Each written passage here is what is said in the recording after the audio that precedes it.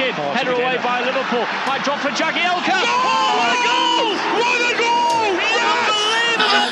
Ding it takes! And scores! Everton are equalised! Everton are in the final! Now Everton are back on their feet. They have come out fighting. Hello, everyone, and welcome into the newly named podcast, the Everton Tactical Pod. I am your host, Aaron Onion, and as you can see from the title, and obviously as I've just said, we are now called the Everton Tactical Pod, just based on the fact that, you know, we've been focusing pretty much only on the tactics, on the tactical side at Everton, so might as well give it a name that goes along with that, and it just makes things easier. If you want to follow us on Twitter, you can do that at EFC_tacticalpod. Would really appreciate the follow, and then subscribe as well if you're listening on Apple Podcasts or Podbean. Subscribe on either of those two. Again, would really appreciate that. So on today's podcast, we're going to give a little bit of an overview of the international break, how Everton players fared. Then we'll get into analyzing West Ham and before this game this weekend. Talk a little bit about how they've done so far this season, their current form, and then kind of what to expect from them going into the game at the weekend against us. We'll then get into how Everton will match up against them, talk a little bit about how the game might go, formations, things of that nature. Then we'll get into predicted lineups, give a score prediction, and then we will wrap up from there and get going. So to start, overview of the international break. This was a typically Everton international break. Somehow Everton Twitter found itself in a bit of a meltdown. Even when the team isn't playing, you just somehow, Everton Twitter is constantly finding ways to outdo itself. But it really was the most typical international break. Gylfi Sigurdsson missed a penalty. Moise Kean was sent off for Italy under 21s. Seamus Coleman was sent off for Ireland. Michael Keane was dropped due to a poor performance for England. And then Cenk Tosun was very much in the headlines, which caused a lot of debate, again, on Twitter. He was most of the Turkish team. They did it multiple occasions. Gave a salute after they scored, and obviously there's a lot of stuff going on right now in international politics, and so that was a moment of controversy just because of how they were seen as supporting the Turkish government against the Kurds. So I don't really want to get into that too much, but it certainly caused a lot of debate on Twitter. The other thing was Everton supposedly held a behind closed doors friendly against Wigan where they won 2-1 with a last-minute winner. Reports were coming out that Everton played in a 4-2-3-1, and so it doesn't seem like much is going to change on that front from Marco Silva. From my personal perspective, it was a really rough international break. I was excited going into the international break because I felt like finally Everton aren't playing. They aren't going to ruin my weekend. And let alone, lo and behold, the U.S. men's national team outdid Everton. They pulled in Everton. They lost 2-0 to Canada, and it was probably one of the worst performances I've seen from the U.S. in a very, very long time. So it is very difficult for me personally, being both an Everton fan and a U.S. fan. It's a whole lot of just bad performances, and it's really, to be honest, it's depressing. But we'll move on. So getting into the West Ham game this weekend, West Ham have started the season quite well, though they were just defeated by Crystal Palace before the international break. They're sitting in 8th place with 12 points, 3 wins, 3 draws, and 2 defeats. So they're doing doing decently well. Certainly still in a position to challenge for Europe and be right up there in those spots. Pellegrini's certainly done a good job with the squad. How he likes to play, he likes to control games by possessing in the opposition's half. He really likes to control the game, and kind of his first thing is press high, and then in that way they win the ball back high up the field, high up the pitch, and then get to goal as quickly as possible. But if it's not on to go forward, then they kind of go through that that possession type style, and they certainly like to penetrate in the opposition's half. He's mixed up their formations a lot throughout the season. Sometimes they've been in a staggered 4-2-3-1. Other times they've been in a 4-4-2 diamond, but most recently they played in a 4-1-4-1 against Crystal Palace, and I analyzed that Palace game due to the fact that Crystal Palace were playing in a 4-2-3-1, which of course is what we play. So I felt like it was going to be somewhat of a similar situation, and can kind of give us an idea about how they might look when they come up against us.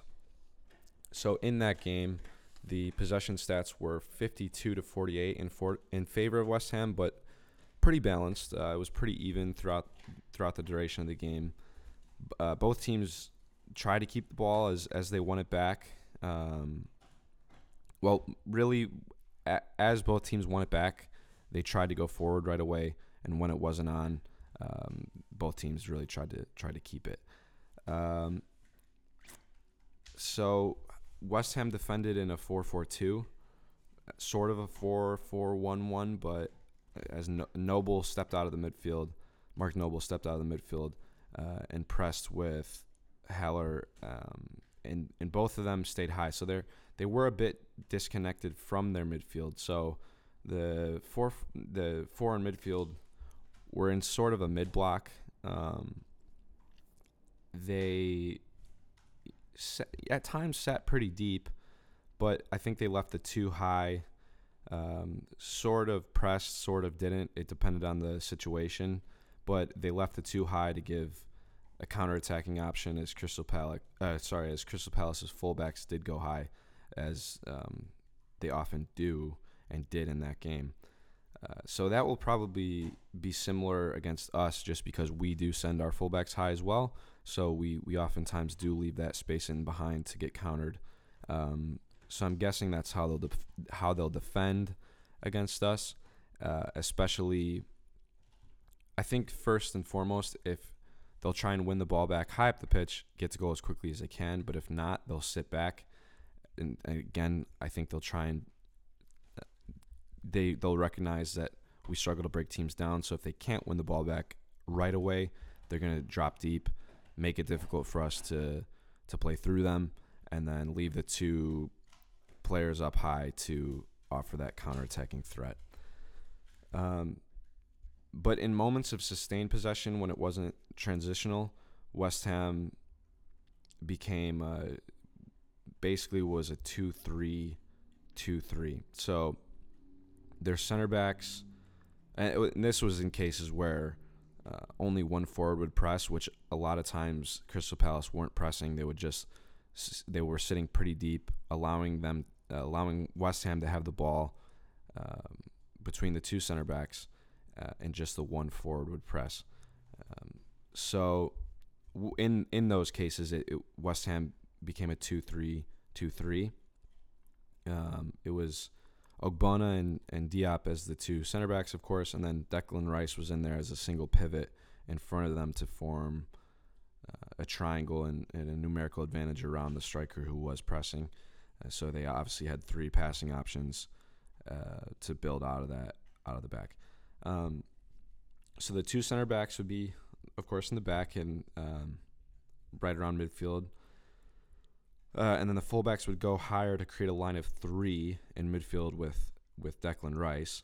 So that's the line of three. And then the wingers would go high and wide. They would push onto the back line. And then that was Felipe Anderson and Yarmolenko. And then it was Lanzini and Mark Noble in midfield. And it was, I believe it was Lanzini on the left side of the midfield as the left center mid, and then Mark Noble as the right center mid.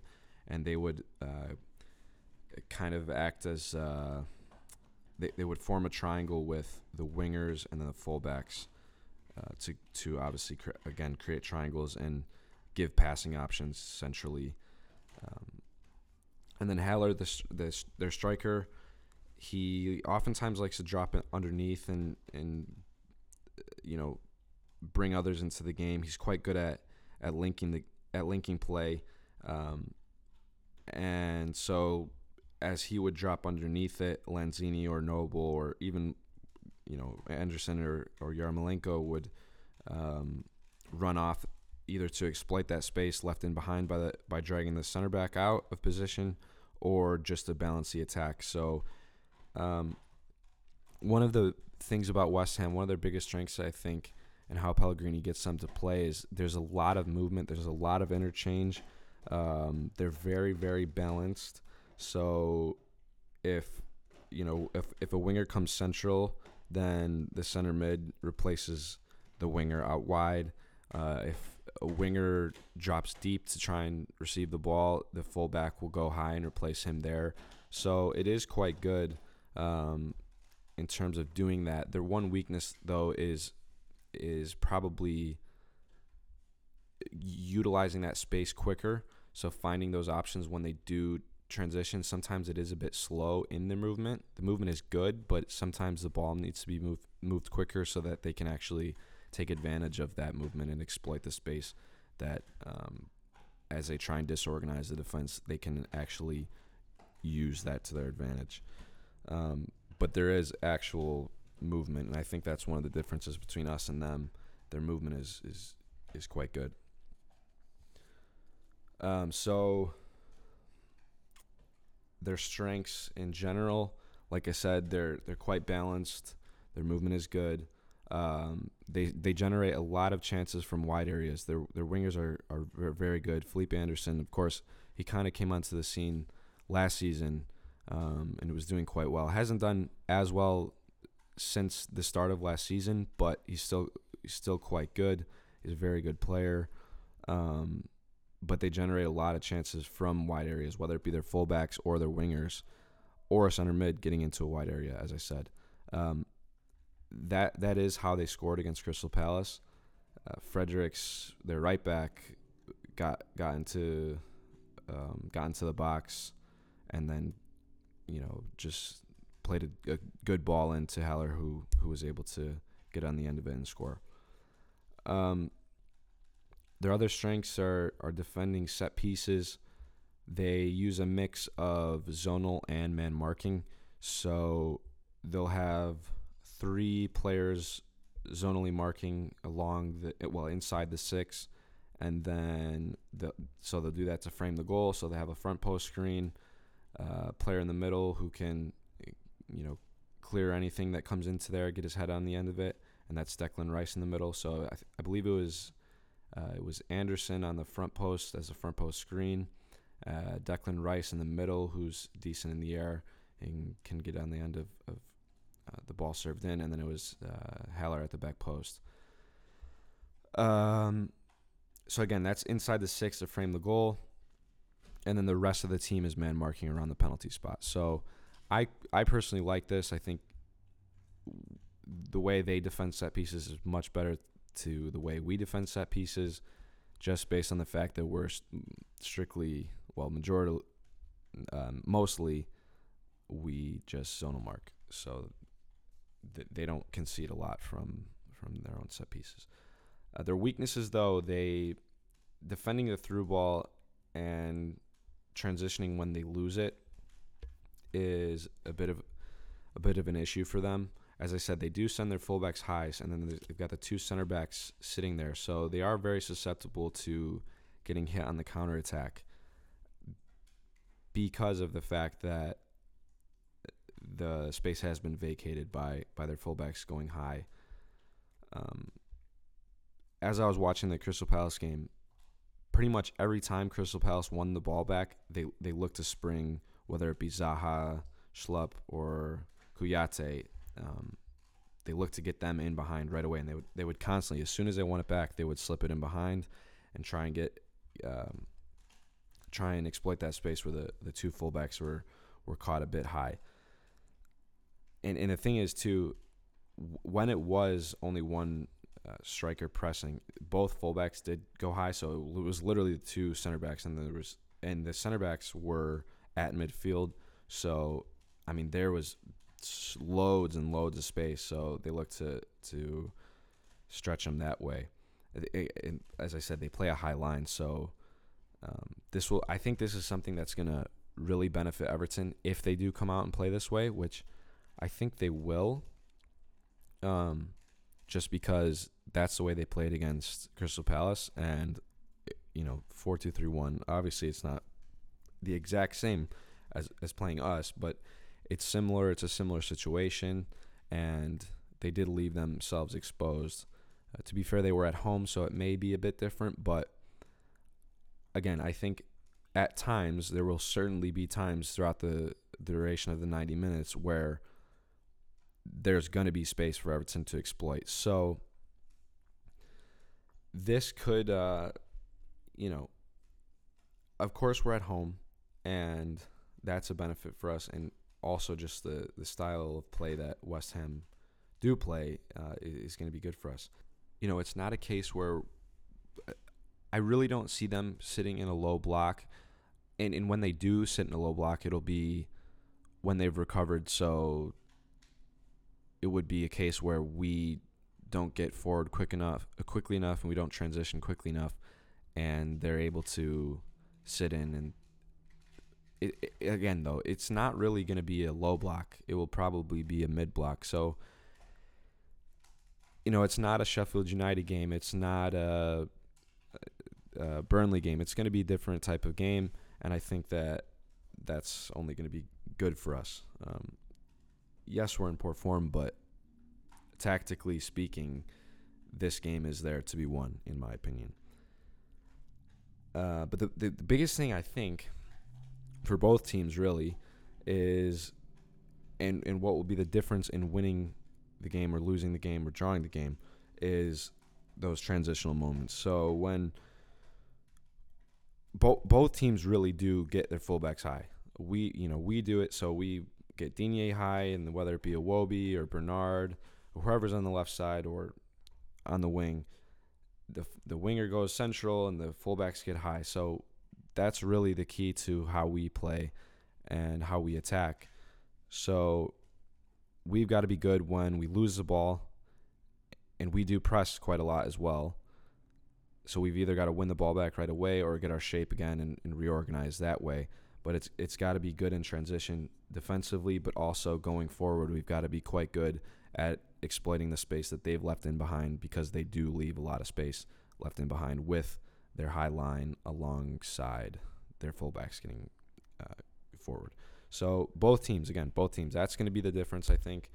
We've got pace, Richarlison, of course, and I think Moise Kean should start, and we'll list off the predicted 11, I think, will line up, but I think this is a game for Moise Kean to start. He likes to run in behind.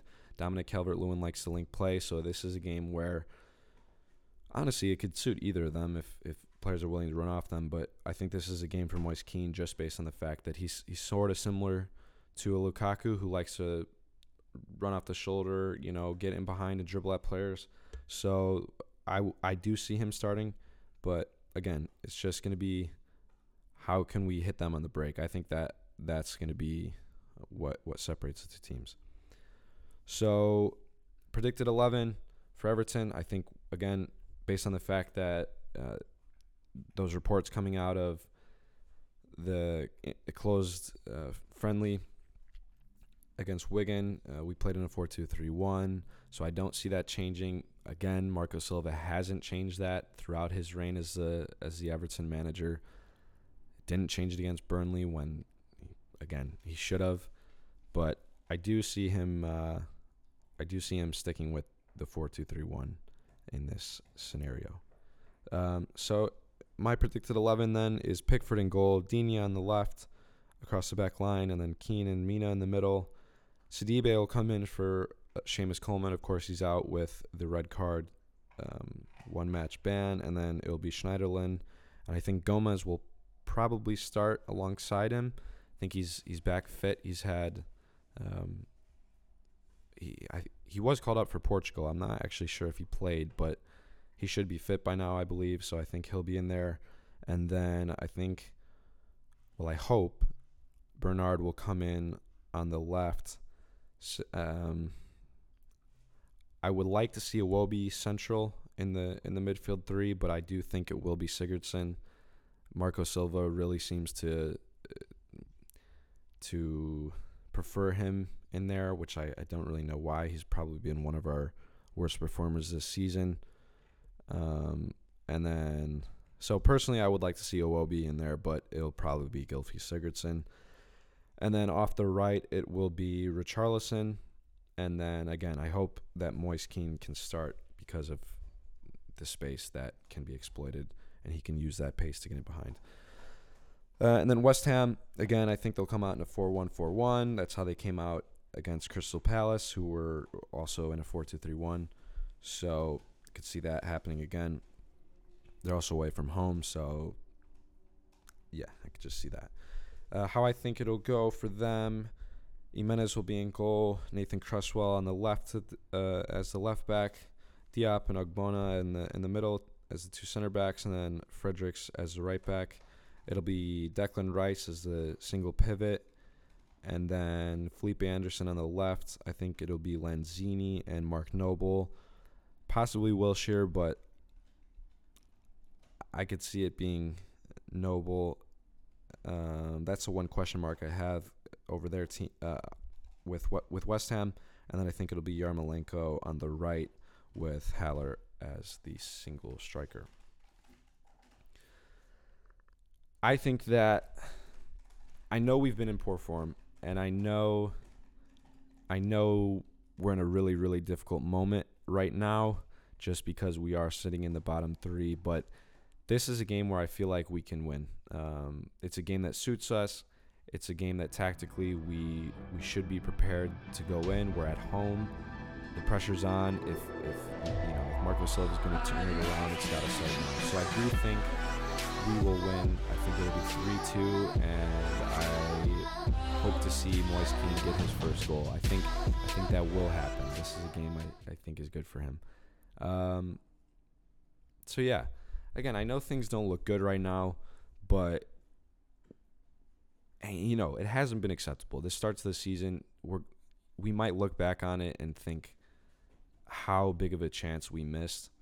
But the good thing is right now, being positive is we're only a few wins away from being right back in the mix. So again, if Silva wants to turn this around, it's got to start now.